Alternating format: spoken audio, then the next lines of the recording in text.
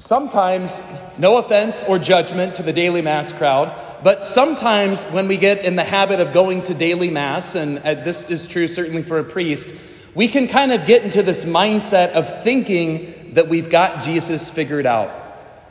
Jesus, I know how this Catholic thing works. I know the teachings of the church. I'm in a habit of praying with the readings every day. I know the power of your love in the Eucharist. Jesus, I've got you figured out. And Jesus reminds us this morning in the readings, you don't have me figured out, brothers and sisters. I have you figured out.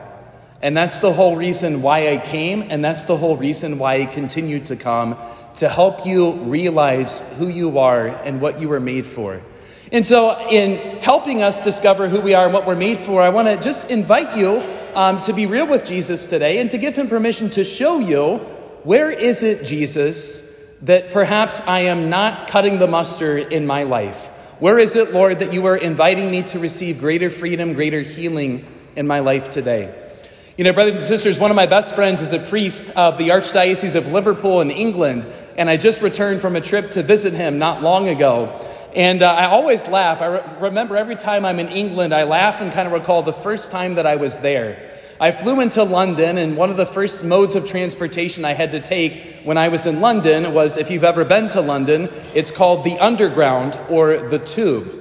Right? The British have these beautiful, flowery English words to explain normal things. That's the subway, all right?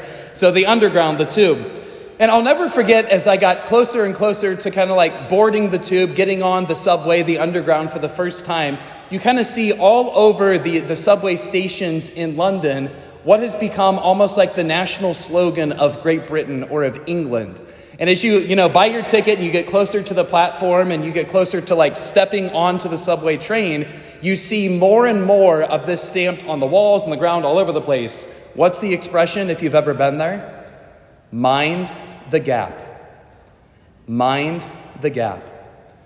Brothers and sisters, I will never forget personally that first time that I was told to mind the gap, and as I got closer and closer, I remember anxiety growing in my heart and thinking like, wow, the British people are very concerned about losing their friends down the gap. Is it a big gap? I mean, do I need to get a running start to make it onto the subway off the platform?